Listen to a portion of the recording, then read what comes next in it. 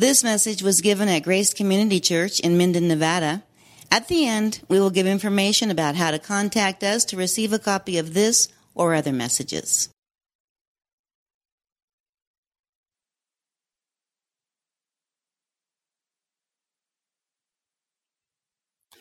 All right, well, let's turn to 1 Corinthians chapter 1.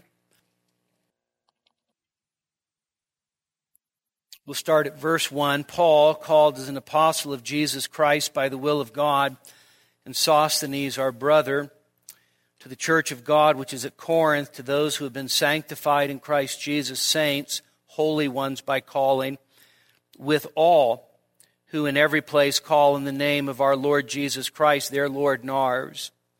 Grace to you and peace from God our Father and the Lord Jesus Christ. I thank my God always concerning you for the grace of God which was given to you in Christ Jesus, that in everything you were enriched in Him, in all speech and all knowledge, even as the testimony concerning Christ was confirmed in you or among you, so that you are not lacking in any gift, awaiting eagerly the revelation of our Lord Jesus Christ, who will also confirm you to the end blameless in the day of our Lord Jesus Christ. God is faithful, through whom you were called into fellowship with His Son, Jesus Christ, our Lord. So last week we started on the salutation. And just by way of reminder, because we didn't finish last week, Paul identifies himself, and then Sosthenes, we talked about that. But then he addresses it to the church of God, which is in Corinth. And when we think about this address, we have to remember that what Paul is doing is he's really reminding these Corinthians who they are. They are the church, the assembly of Yahweh, which exists in Corinth. And then he says something that might seem somewhat a little difficult for us to embrace, and that is he says that they have been sanctified in Christ Jesus. And of course, the apostle is going to be dealing with all kinds of problems in this church, and many of those problems are going to be sin problems, and yet he tells them that they have been sanctified in Christ Jesus. And I would just remind you that, first of all, as I noted last week, it's perfect tense. The idea is it's a completed act with abiding results. And it echoes that Old Testament language of Israel, which was supposed to be a holy people. And the idea is that these Corinthian believers have actually been set apart by God as God's holy people for God's holy purpose. What Paul's referring to here is not what we would call progressive sanctification, because in fact, in those terms, the Corinthians really were not very stellar, but he's talking about what we could call definitive sanctification, that sanctification that happens by virtue of our union with Jesus Christ. Now, to be sure, for Paul to be set apart because you're in union with Jesus Christ most definitely will denote a certain kind of lifestyle for the believer, a life of holiness, of heart, and of conduct. But this is not what Paul is emphasizing so much right here, as he is, in a real sense, reminding them who they are and what God has done for them. It's one of the things that we need to constantly remind ourselves of. Jerry Bridges has a little saying that we need to frequently preach the gospel to ourselves. We need to frequently remind ourselves of what God has done for us, what God has done for us in Christ, what He has accomplished for us, what He has made us, So that in a real sense, the Christian life is a life of increasingly and progressively becoming what we already are in Christ. And so then the apostle says, with all those calling upon the name of our Lord Jesus Christ in every place, their Lord and ours. And this is actually unique in all of Paul's salutations. He may say something like with the overseers and deacons or things like that, but there's no place where he actually so underscores, in a sense, the rest of the Christian community universally in a salutation like he does here. And so when he says with all those, I take that probably to be connected with the sanctified. And so Paul is addressing it to them and then saying that you've been sanctified in Christ Jesus, but you've been sanctified in Christ Jesus with all those who have called upon his name in every place, their Lord and ours. In other words, he's reminding them that the church is much bigger than just them. You know, it's oftentimes very easy for us to become so focused on ourselves and on our own church and on what's happening within our own church family that sometimes we forget that there is actually a church that is all throughout God's world. Anthony Thistleton says quite wonderfully, he says, too often they, that is the Corinthians, we probably throw ourselves in there too, seem to imagine that they're the only pebble on the beach. They think that they can live and sink or swim without regard to the traditions or practices of other Christians in other places. And so what Paul is doing is he's actually subtly refuting their very self-centered view of their own importance. He's actually reminding them, is sort of trying to undermine this sense of their own superior attitude. One commentator says, Paul sounds this universal note that undermines their independent streak and their egotism. Later in this same epistle, Paul's going to have to say, do you actually think the Word of God originated with you? The Corinthians had an idea that they were, in a sense, the beginning and the end of all Christianity. That it existed within their own little vacuum. And Paul is reminding them that it is not true, that there are many who have called upon his name, that is believers, who have put their trust in Christ, who proclaim him, who worship him. And then Paul says, their Lord and ours. And so he cuts them off from a state of seeing themselves as the only ones. He cuts them off from having the priority simply upon themselves and reminds them that there are believers all throughout this world and they're all sanctified right along with you. Now you can't miss this little expression, by the way, at the end here where he says, their Lord and ours. The chief religion in Corinth was the imperial cult. The imperial cult, which existed throughout the entire Roman Empire, had certain centers of significance and importance. Corinth was one of those. And of course, in the imperial cult, who is Lord? Caesar is Lord. And in fact, the Romans were great pluralists and multiculturalists.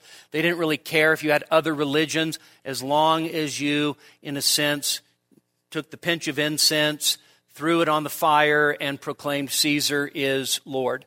And the Apostle Paul, in a way that is really not so subtle, is making a proclamation that Jesus Christ is Lord of those who believe. And so Paul's trying to undermine their self-centeredness, their own sense of importance, their own sense of that we're the beginning, middle, and end. There's an apocryphal story of a man who went to heaven. And when St. Peter, it's apocryphal when St. Peter meets you at the gate.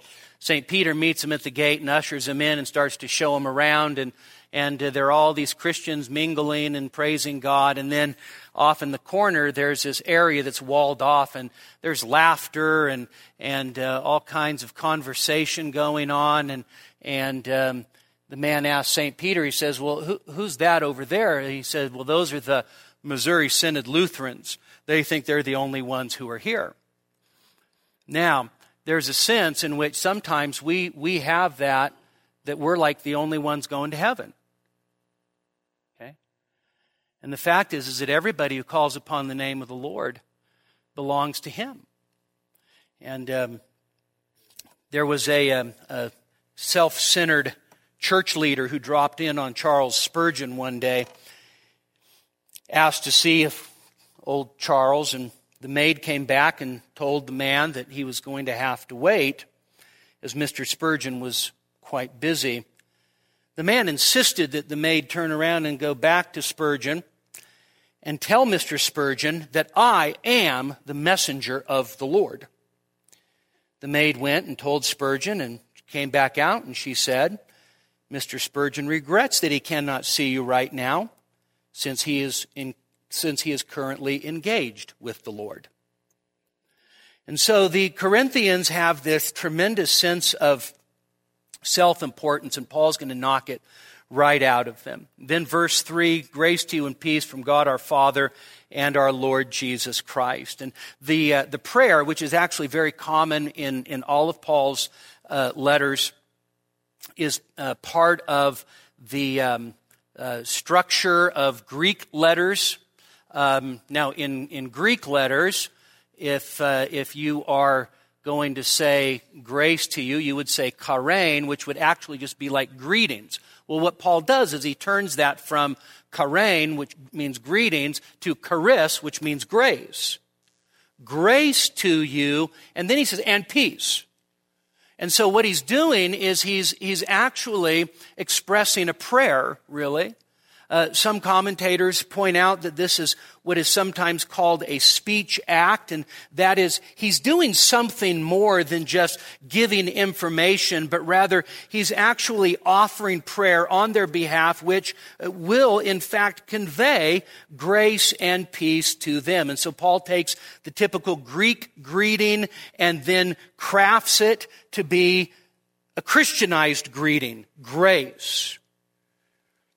Grace being God's favor, not just to the undeserving, but to the ill-deserving.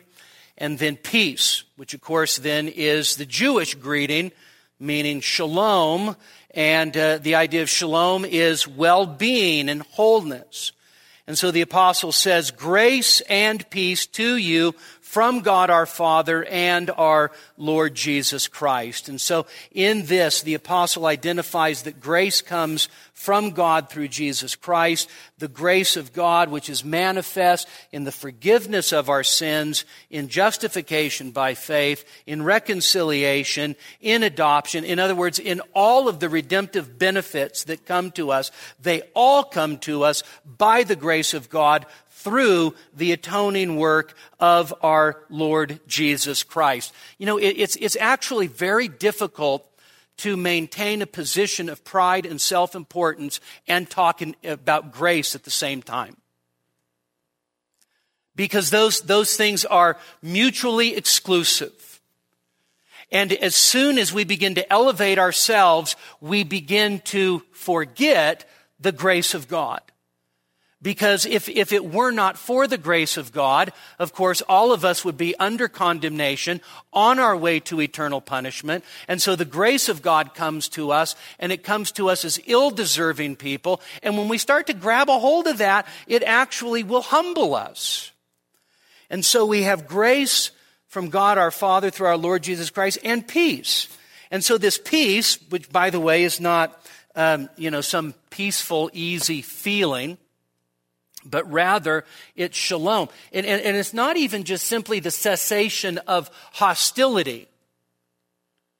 We think, for instance, when Japan signed the peace treaty with the U.S. after the war in the Pacific, it was a cessation of hostilities. Well, the peace that we're talking about here is actually far greater than just a mere cessation of hostility between us and God.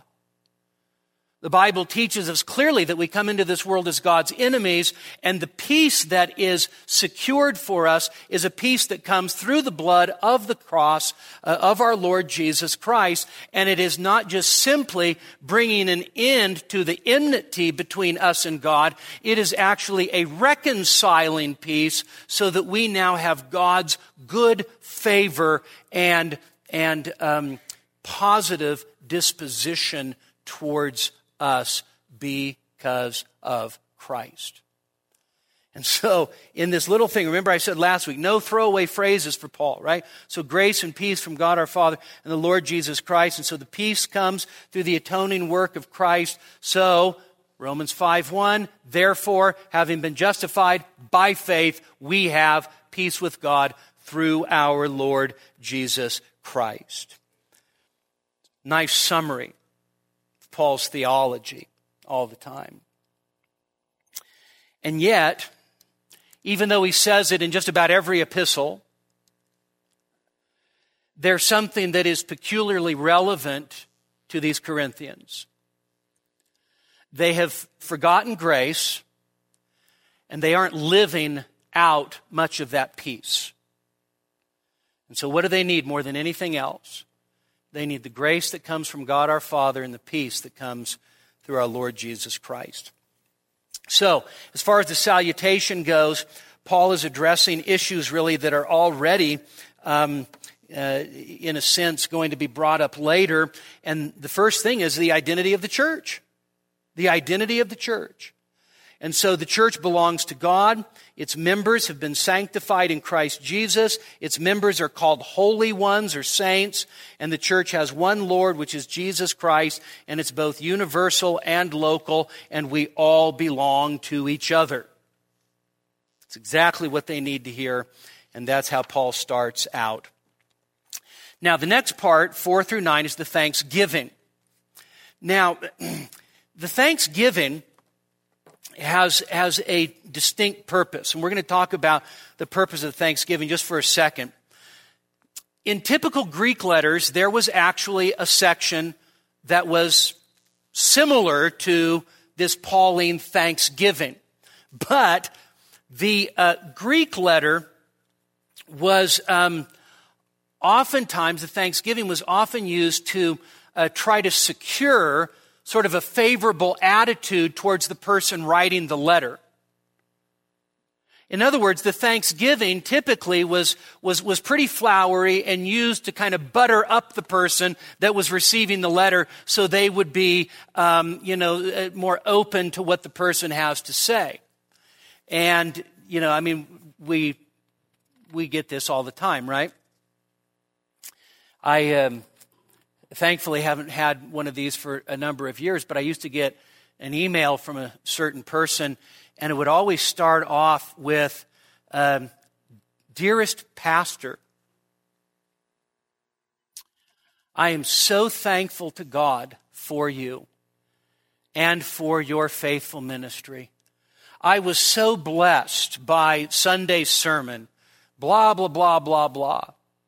And then once that brief paragraph was done, then came all the ways he was going to straighten me out.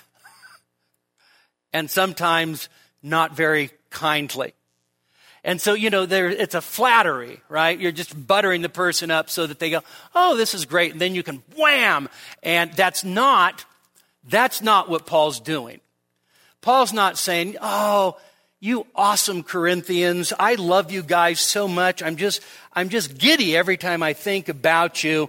Rather, Paul's thanksgiving is going to be intensely theological and intensely pastoral. Now, it is positive to be sure, right? And Paul is going to be affirming of the Corinthians.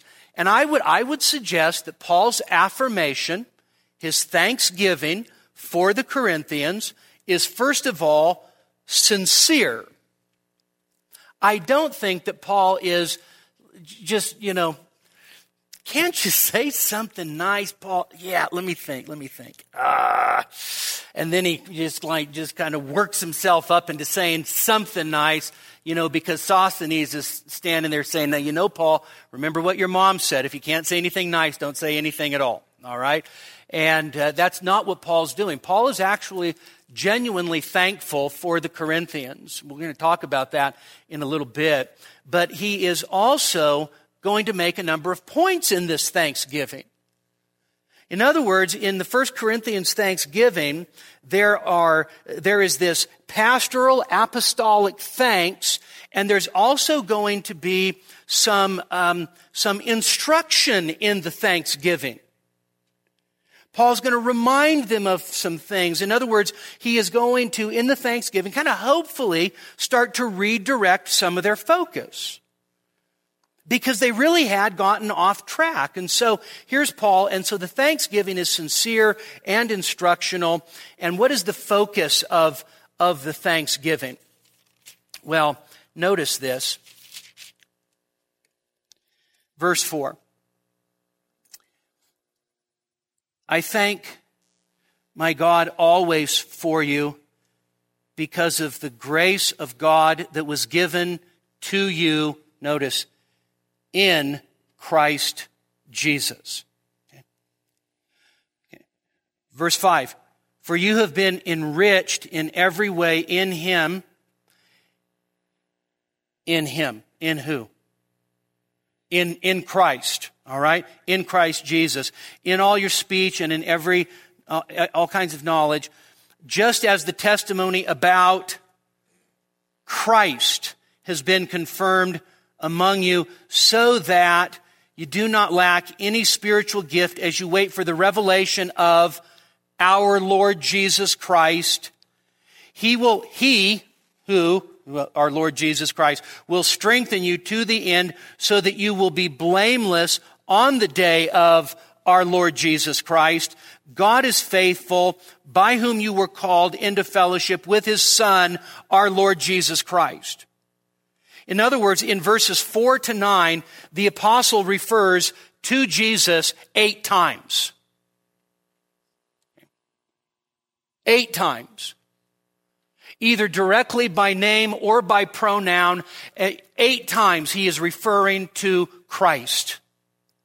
And what he is doing is he is focusing the Corinthians on where their focus really needs to be.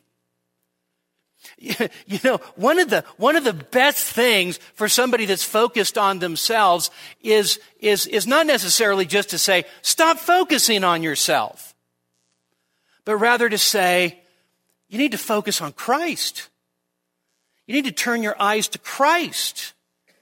You need to turn your eyes upon Jesus, right? And look full in His wonderful face, and the things of earth will grow strangely dim in the light of His glory and grace. And that's what the preaching and the teaching of God's Word is all about. It is to get us to focus on Christ. So, if you leave after a sermon and you say, that was a good sermon, okay, that's fine. Okay? But if you say, hallelujah, what a Savior, then the grace of God has triumphed. Okay? The other focus, notice in this, verse 4, I thank my God for you because of the what? The grace of God, which was given to you in Christ. And then notice verse 9, God is faithful, by whom you were called. And so, Christ fills the entirety of the thanksgiving, but it is the grace of God and the faithfulness of God which are bookends for the thanksgiving. And so the apostle is driving them to actually focus upon the Lord Jesus and upon the grace of God. There's something missing, though. There's actually probably a couple of things missing. You compare this to some of Paul's other thanksgivings, and you start to realize that there's, for instance, no mention of love. And yet Paul oftentimes thanks God for the love that exists among the church. There's also, interestingly enough, even though there is a thanksgiving for gifts that are in both speech and knowledge, notice what else is missing that you might think would be connected with gifts. That is, there's no thanksgiving for their service, for their work. And yet, you look at some of Paul's other thanksgivings, and he thanks God for, let's say, the Thessalonians' labor of love. Okay? So not only does what Paul say important, but what he leaves out is probably a somewhat of an indictment itself as well. And so let's take a look at this. Paul says, I thank my God always for you. The verb for I thank is eucharisteo. We get the word Eucharist from that. And Paul is always using this verb. He loves, Paul was an incredibly thankful person, wasn't he? You read Paul's letters and he is always thanking God for something. In other words, he lived out his admonition to, in everything, give thanks, for this is God's will for you in Christ Jesus. You ever notice something about people that are thankful? Thankful people are not complaining people. Thankful people are not bitter people. Thankful people are typically joyful people, right? There is something about gratitude gripping our hearts that prevents us from being cranky complainers. Okay? So I thank my God, and then notice always. In other words, I take this to mean not that 24/7 Paul was going around going, thank you God for the Corinthians, thank you God for the Corinthians, thank you God for the Corinthians. But always probably has the idea that at every opportunity and regularly as a course of habit. Now, one thing that I am actually very interested in, and we won't find out until we get to heaven, I want to find out what the Apostle Paul's prayer life actually looked like on a day-in, day-out basis. Because if you take all the times where he says, I thank God upon my every remembrance of you, I thank God for you always, you have to realize that Paul must have spent a substantial amount of time every day in his prayer time giving thanks to God.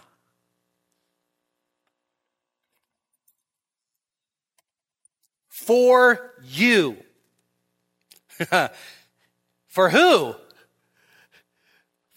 For the rascally Corinthians. This is what actually gripped me today more than anything else, is this: I thank my God always for you. Now, is Paul going to deal with problems with this church? And the answer is yes. Is Paul going to deal with some difficult people? And the answer is yes. And yet he turns around and he says, I thank God always for you. One commentator says, not only the churches which bring him unmixed joy, such as the Philippians, invite regular thanksgiving on Paul's part, but even troublesome Corinth.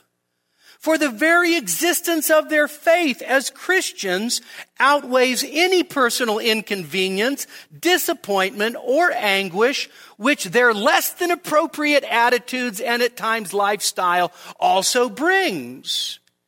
That last sentence is so good. Paul can actually just say, you know what? I really do honestly, sincerely give thanks to God for you. And Thistleton is what he's saying is because the very fact that they're Christians, The very fact that they have faith in the Lord Jesus Christ outweighs any personal inconvenience that Paul may have suffered from them, or any personal disappointment, or any anguish. In other words, Paul actually had a perspective that looked beyond their failures and was able to give thanks for them because they were in the Lord Jesus Christ. Paul actually saw the Corinthians as a gift from God. He is sincerely paying tribute to God for what he has done in the Corinthians and what he will do for the Corinthians. Paul is confident that God is going to continue to work. Why? Because he knows that these people belong to Christ. Are they arrogant? Yes. Do they have attitudes of superiority because of their gifts? The answer is yes. Have they begun to have the cross eclipsed from their perspective? And the answer is yes. If you love somebody, it doesn't mean that they may not stand in need of correction at times. But you can love somebody and rejoice and thank God for them, even when there are disagreements, even when there are problems. Gordon Fee says, he notes that Paul's ability to give thanks for these Christians probably says much more about his own character. To delight in God for his working in the lives of others, even in the lives of those with whom he feels compelled to disagree, is sure evidence of one's own awareness of being the recipient of God's mercies. I love that. I love that. People aren't always going to be what you want them to be. Right? I mean, as a parent, don't you know?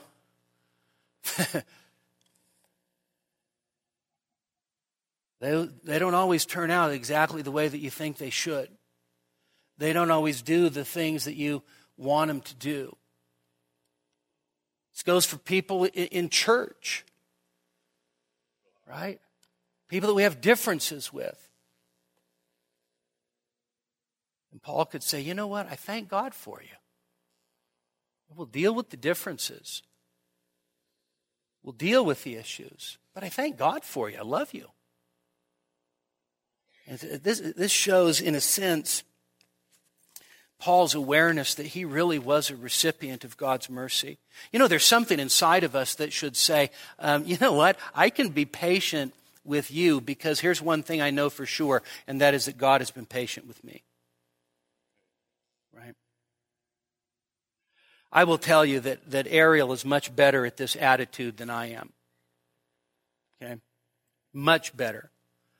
And I get impatient and I get irritable and I get frustrated, especially as I think of certain people in my life. And she's like, you know what, honey? We got to be patient. God's patient with us. We can be patient with them. So true. So true. If God treated me the way that I sometimes want to treat other people, he'd have sliced me and diced me and left me for dead a long time ago. And so Paul says, I thank my God always for you for the grace, and then notice this, the grace of God which was given to you in Christ Jesus. Now, he's already said grace to you and peace from God our Father and Lord Jesus Christ, but now he's actually specifically giving thanks to God for the grace which was given to the Corinthians in Christ Jesus. The grace of God which was given to you. Now, do you think this is going to be a big theme throughout the rest of 1 Corinthians? The answer is a resounding yes. This is a huge theme throughout the rest of 1 Corinthians. The Corinthians are forgetting about grace. And in fact, Paul's going to say in chapter 4, what do you have that you did not first receive?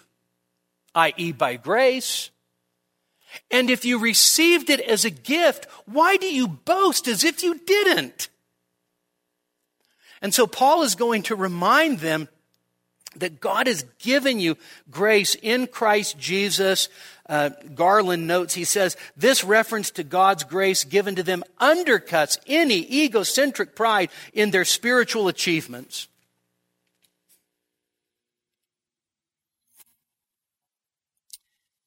Just like you can't be a thankful person and be a complainer, you can't be a person that's painfully aware of the grace of God and then be proud about your achievements.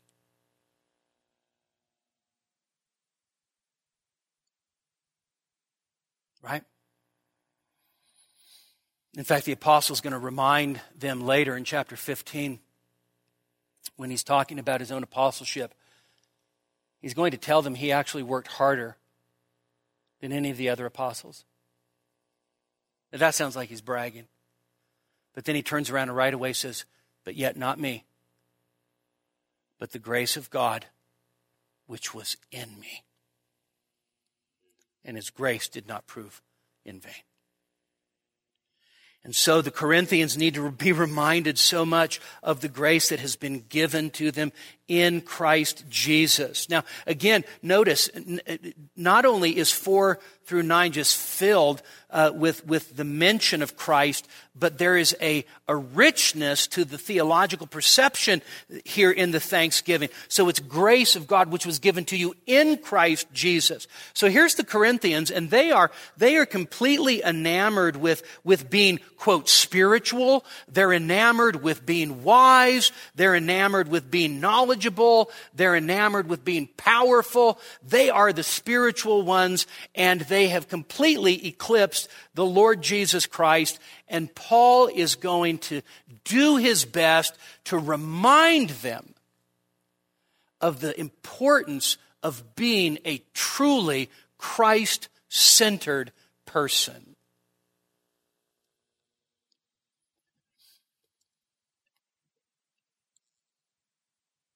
There are things that should scare us a little bit. Sometimes, for instance, somebody becomes a Christian and then they start hearing about all of these other aspects to the Christian life, the deeper things of God.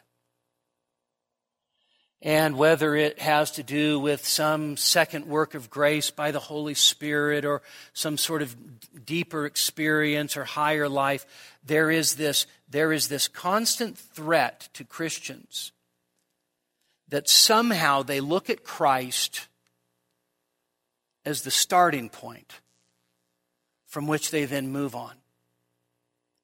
And let me tell you, there is nothing beyond our Lord Jesus Christ. There is nothing deeper than the Lord Jesus Christ. There is nothing above him. There is nothing beyond him. He is it.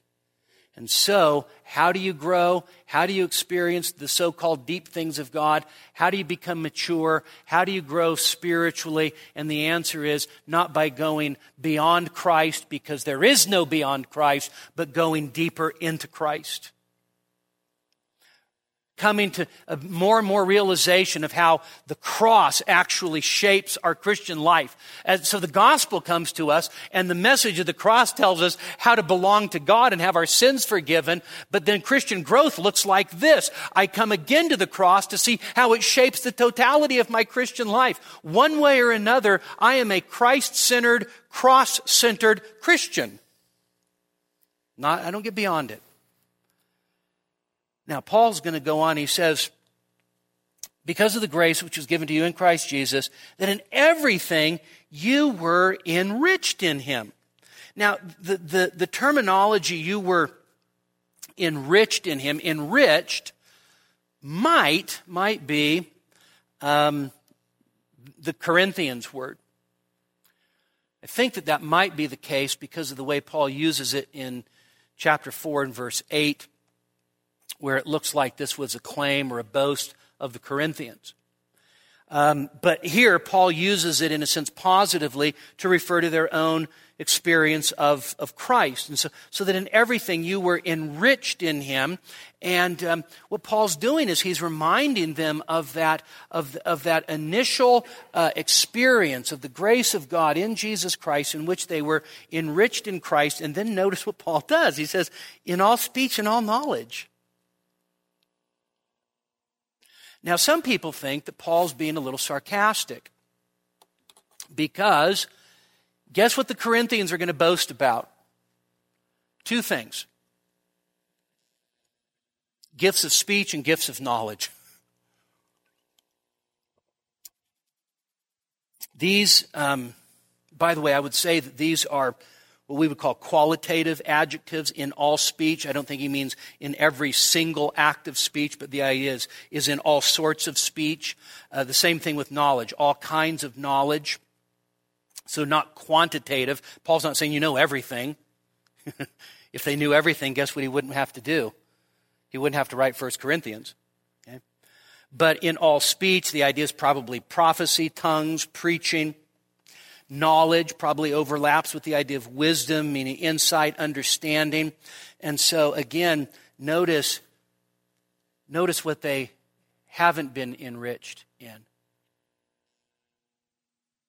The most important thing: love. Right? In fact, Paul's going to say, knowledge is good. Okay? Knowledge is good. But love is better. In fact, you could have all knowledge and know all mysteries, and yet if you don't have love, you're a zero. And so here's Paul, and he's giving thanks for their gifts. And some people think, well, you know what? I mean, Paul's going to then be critical of them later. But I would say that Paul is legitimately, sincerely giving thanks for the gifts that were prized by the Corinthians. And notice, Paul's not criticizing the gifts themselves. What he will criticize later will be their attitudes towards the gifts and their abuses of the gifts. That's what Paul's going to criticize. And so Paul sees these gifts as legitimate gifts that are operating among the Corinthians, but he also sees them as gifts that are being abused and gifts that have the wrong attitudes attached to them, but he still is able to give thanks. And in a sense, not only is the thanksgiving for the speech and knowledge gifts sincere, but there's also probably a not so subtle emphasis by what Paul doesn't give thanks for at this point. And then Paul says this: just as the testimony of Christ was confirmed in you. The testimony of Christ is the testimony which is about Christ, which I take that to mean that the Spirit's testimony to Christ that comes through the gospel. So what Paul is actually thanking God for is that there was a gospel witness that had been established among the Corinthians. Calvin put it like this: God set his seal to the truth of his gospel among the Corinthians. And so Paul goes and he preaches the testimony of Christ. That is, he preaches Christ, Christ crucified, Christ resurrected. The Corinthians believe that message by the grace of God, and this testimony to Christ, in a sense, awakens them, and as a result, God creates the Corinthian church, which now is, as it were, a testimony to Christ in their community. And Paul's thankful for that. He's thankful for that. Now, the thing that is striking is that Paul is genuinely thankful for these people who are pretty messed up. It reminded me of a quote from Dietrich Bonhoeffer. in life together. Actually, I'd like to read the whole chapter, but I'm not going to do that. Bonhoeffer says this.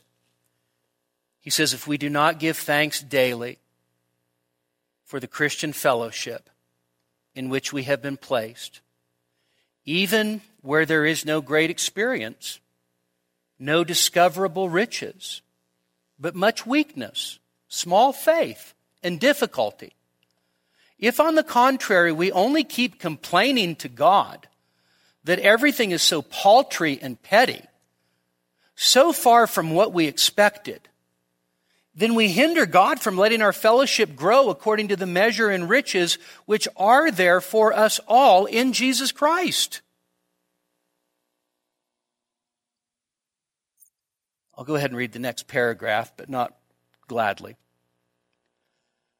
This applies in a special way to the complaints often heard from pastors and zealous members about their congregations. A pastor should not complain about his congregation, certainly never to other people, but also not to God. A congregation has not been entrusted to him in order that he should become its accuser before God and men.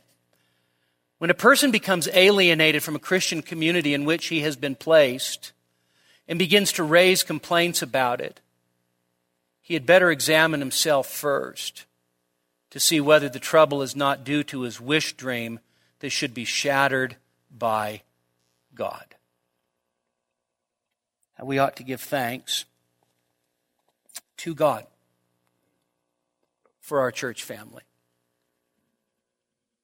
There are going to be some people that it's very easy for you to give thanks for. They bless you, they encourage you, you just love them. You gravitate towards them. What Paul is teaching us is we give thanks for everybody in God's family.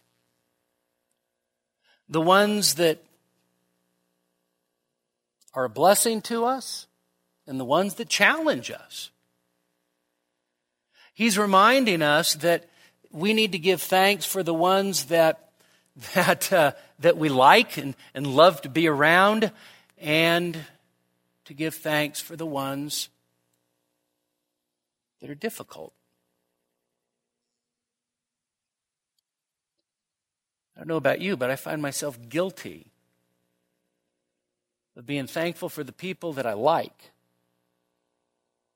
and not being overly thankful for the people that typically rub me the wrong way. And I think Paul would want us to say, you know that person that rubs you the wrong way? That person's sins have been forgiven through the blood of Jesus Christ. Jesus died for that person just as much as he died for you. That person loves the same Lord that you love. Sometimes we can become so critical that we even begin to question people's faith, and because they're not exactly the kind of Christian that we think they ought to be, then we could start to wonder whether they're even a Christian at all. And I think the Apostle Paul would tell us, you need to stop that. You need to stop that. If I love them enough to send my son for them, you can be patient, you can love them. You can give thanks for them. And so the next time that somebody in the body of Christ seems like a Corinthian to you, say, I thank God for the grace that was given to you in Christ Jesus. And you don't need to qualify and say, I wish you'd show more of that grace. I wish you'd grow a little bit more in that grace. If that's what you think, then pray for that person. But how we ought to give thanks to God for the people of God, all different ones. And in doing that, we demonstrate an apostolic love for the unity of the church. Amen. Any questions, comments, protests, riots, demonstrations, outbursts, letters to the editor? Good. Let's pray. Father, we thank you so much for for this word. We thank you that you remind us to be thankful people, even when there are things we could complain about. Father, we pray that we would all learn this lesson. Lord, it's a tough one. It's a challenging one. But Father, we pray that we would take it to heart. Father, remind us that we're not our brother's accuser. Remind us that they have a Savior, an advocate with you. Father, we thank you that we have been sanctified with all of those who call upon your name and all of those who claim Jesus as Lord. Father, we pray that you would enlarge our hearts. In Jesus' name, amen. We hope you've enjoyed this message from Grace Community Church in Minden, Nevada. To receive a copy of this or other messages, call us at area code 775-782-6516 or visit our website, gracenevada.com.